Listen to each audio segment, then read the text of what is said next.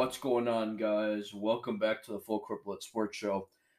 Make sure to use the link anchor.fm/Anthony McCulley. That's MCCULLEY.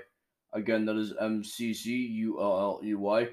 When you get to the website, just please make sure to hit the follow button if you'd like to be notified when I do upload. Also, don't forget to please just share the podcast around if you enjoy the content, as well as just rating the podcast on both Google and Apple Podcasts. Yeah, so how you guys doing? I hope you guys are doing well. Sorry for, you know, missing 4 days. I've just been busy, so this is, it's a busy time for me. So, yeah, I do apologize for that though. I'm going to try and, after this one, I'm going to try to get an episode out to you guys quicker because I know it's not right. So, anyway, let's get into it now. So, I don't. This is really gonna hurt my team, but Cam Newton is ruled out on Sunday as he was placed on the reserve COVID list. So, because it's a joint reserve list now, like it used to just be the injured reserve, but now it's a joint list for COVID people as well. It could be that he got it, or it could just be that he actually hurt something and he's going to be out for, multiple weeks or maybe months. So we don't actually know. There's nothing out yet right now. Only thing I could really tell you guys is he's out for Sunday against the Chiefs. It's going to be I don't know, man. It's going to be an interesting game. I want to say my team's going to win. The Patriots are going to win, but that's looking like it's going to be a tough one. Even with Cam Newton, it's tough. So it's going to be interesting. So I don't know if this is from, the list of Titans people, what of the players and the staff that tested positive last week or a couple days ago, I believe. I don't know if this is the same people or if this is a new set of people, but anyway, one new Titan player and two staff members with the Titans have now tested positive for COVID-19 as of today. This is of today. So Ian Rappaport did report this on Saturday. The news brings the current total of positive COVID-19 cases within the Titan organization to 16 between 8 players and 8 personnel members. On Thursday, okay, yeah, I'll get into that next. The Vikings, who last played the Titans in Week 3, had 0 positive results from Friday's round of testing. Tom Pelissero did report that. Minnesota set to play Houston this Sunday. So there's actually a new updated protocol now to the whole thing.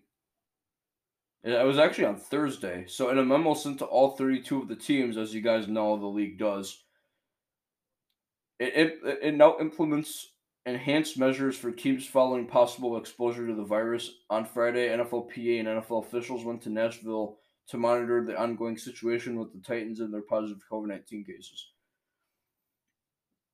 So I think that for the NFL, I think that that's a good thing because, if you're all of a sudden getting, a spike of the virus within the league, I think it's good to do that. I think it's good to get that, to really be on top of who's being, this is on top of the fact that they're doing tracking now. So if anyone gets it, they're gonna track to see who, because the problem before was if a guy got it, if a player got it, in any league, we didn't know who the hell would be next to. We didn't know who the hell was next to them at the time, or who was within 6 feet of the infected person.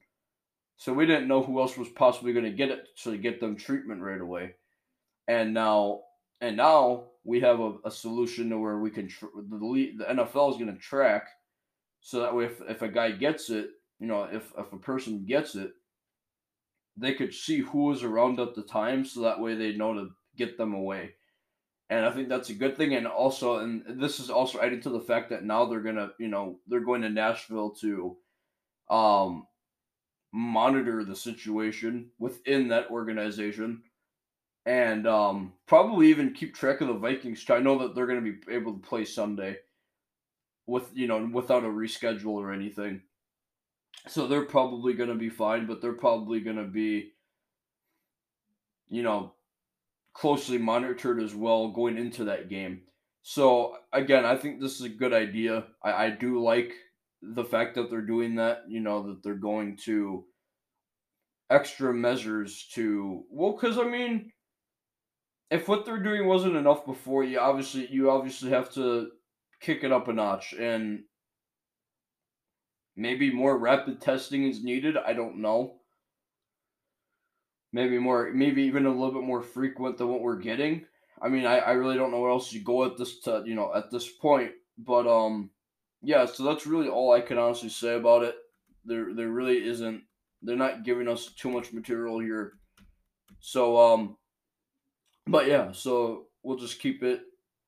We'll keep it, in our minds, and see, in the back of our head, and see what comes of it in the end here. So I'm actually pretty interested to know.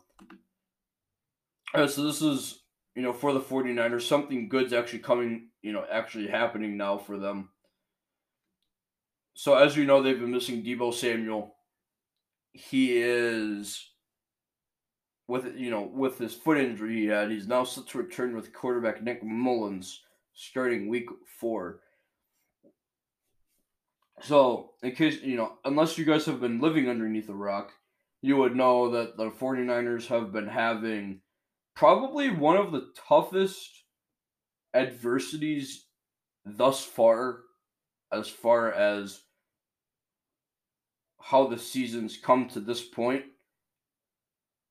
Up to this point, I would say the 49ers have faced the toughest adversity. And I know there's other teams, you're going to say, oh, there's other teams. I understand that. They're the team going through it the most. And I think, although you're not getting all your guys back, I think getting Deebo Samuel back is a sigh of relief.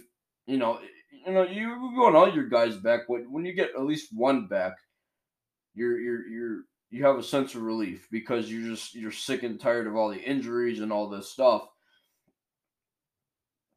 And so I think that when you at least get one guy back, because you don't know when you're going to get these guys back, there's always going to be, guesses and predictions for when, on a timetable for return. We all know that timetable for return dates are never actually that accurate. I mean, I know there's plenty of times where a guy's been on. I can't remember specifically who, but I'm just gonna say in general, I've remembered a couple times where there's been guys who their timetable for return was, maybe originally guessed maybe 4 or 5 months, and they came back in maybe 3. And so most of the time it's accurate, but I would say there's times where it's not. I mean, that's everything. You're not going to get 100% perfection, but that's besides the point here. So again, basically what I was saying there, what I was trying to get at was that none of these guys are guaranteed to actually come back. There's always the fear of some sort of setback, and I think it's you're conscious of it, but you're not worried about it. Like, yeah, it's possible. I mean, anything's possible, but I think you're also thinking about it too. And so I think with, whether it's 49ers fans or players and staff within the organization, the fact that you hear this is great news, because again, like I just said, none of these guys are actually really ever guaranteed to come back when people say they are. they're like, oh, well, they're guaranteed to come back this season. Well, not necessarily. I mean, there's always, there's always the possibility. It's a very low risk, but there's always the risk of some sort of setback or an injury trying to heal an injury. You never know.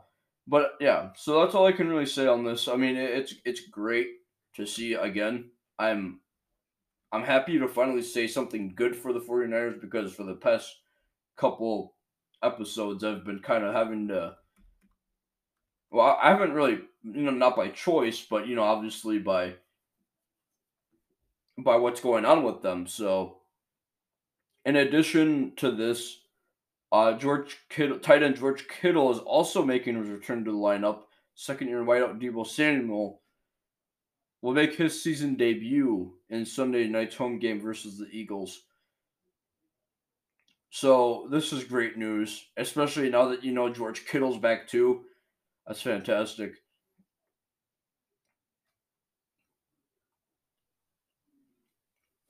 So yeah, again, you want to see this when it comes to such an injury infested team. So this is great to see. Next we got here is, so after what happened with the Titans, and as I just told you guys with the Titans, the 16 in total, 8 within team players and 8 within personnel. So in week 4, the Titans were actually supposed to play the Steelers here, but now that game has been rescheduled for week 7. And I think that's just in fear of, I mean, I don't really know. I think so. Okay.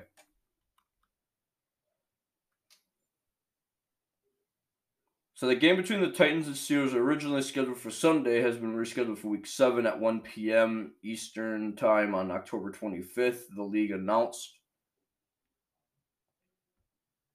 The Steelers game against the Ravens, originally set for week 7, has been moved to week 8 with kickoff coming at 1 p.m. on November 1st.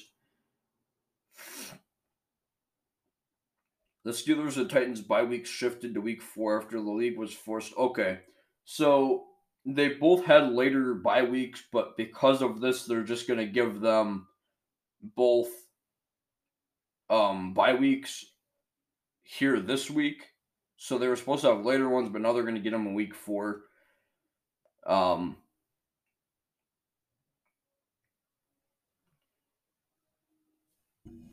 and as you know, it's within the Titans organization.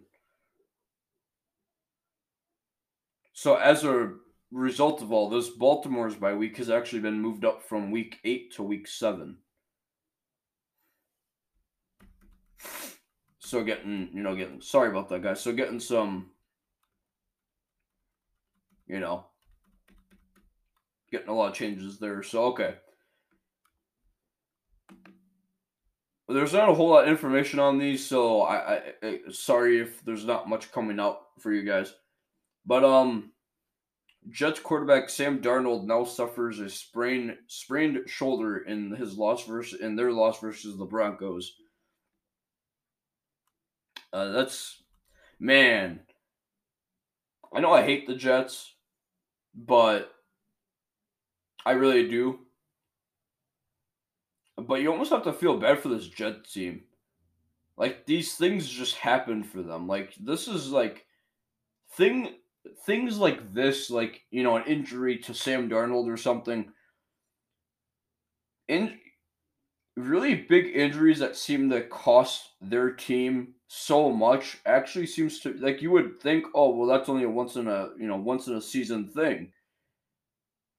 Whenever you look at the Jets, it always seems like it's something, it's actually pretty common for them to get a big injury such as this one that's going to really affect them and, in a negative way. It almost seems to be yearly that this happens. Not even yearly, it just seems to be common. And I don't really know what to think of it. I mean, they're 0-4. They now lost Sam Darnold. They're bad with Sam Darnold. Now imagine now. But maybe this will do them better because maybe it is Sam Darnold that's making them 0-4. I don't know. That would be a different story. So this is how it essentially happened. With less than 2 minutes remaining in the first quarter, Sam Darnold took a vicious sack from Broncos linebacker AJ Johnson for a loss of 10. Immediately noticeable pain to the shoulder and collarbone area.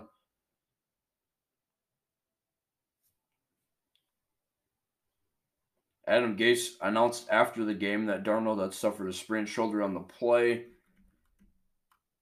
This is a statement given by Adam Gase by saying, quote, "Yeah, the way he got thrown down, I wasn't sure.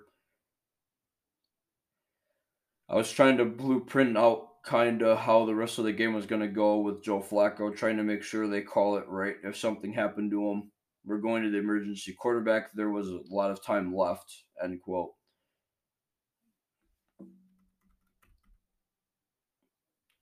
So, yeah. I mean, Joe Flacco, I mean, it's kind of hard because it's like, I don't think Sam Darnold's doing you very much. And I might be sounding a little biased because I hate the Jets, but no, and legitimately, in all seriousness, they're what is he really doing for them? He's and when you look at it that way, the fact that he's not doing much, Joe Flacco, I don't really think Joe Flacco is going to be able to do you much. I mean, I think he's been washed up for a little while now. Like, yeah, everyone used to be scared of Joe Flacco. Now he's like, okay, now he's just like any other quarterback. So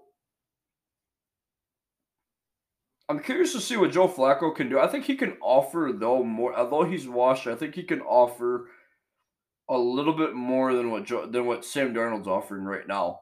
I think he could at least get them a couple wins with Sam Darnold being out. Maybe not maybe a couple. I mean, I'm gonna say at least maybe one, and that might just be me wanting them to have a win instead of being 0-4 because that's just not interesting at all. When you're a Patriots fan, these types of games are supposed to be, these are the types of games where they're supposed to be fun and interesting. Now I feel like whenever we go to face the Jets, it's gonna be like, oh shit, we obviously know he's gonna win this. Cause I mean, I don't know. It's just kind of I don't really know what to think of it honestly. I don't know. Anyway, here, so I'm not gonna really speak too much on this, but the last two things here I got now are NBA. So October 1st, Doc Rivers officially became a 76ers head coach. And now it's Alvin Gentry. And now there's a report coming in yesterday, actually, that Alvin Gentry possibly joining Doc Rivers' staff in Philadelphia is a serious possibility. I'm not going to get too much into it because there's not really a whole lot to say. It's just kind of it's just kind of talking about, Alvin Gentry being a former Pelican coach, and now it's not really much to talk about there. So there's that. And then the last thing we got here is after Steve Nash became the Nets head coach, they now reportedly want to add Lakers assistant Phil Handy to Steve Nash's coaching staff. Again, same thing here, not a whole lot. But anyway, guys, that's all we got for today. Make sure you use the link anchor.fm/Anthony McCulley. That's MCCULLEY. Again, that is MCCULLEY. When you get to the website, please make sure to hit the follow button if you want to be notified when I upload. Also, please just make sure to share the podcast as well as rating it on both Google and Apple Podcasts. I would definitely appreciate that. But anyway, guys, like I said, that's all we got for today, and I'll see you guys next time.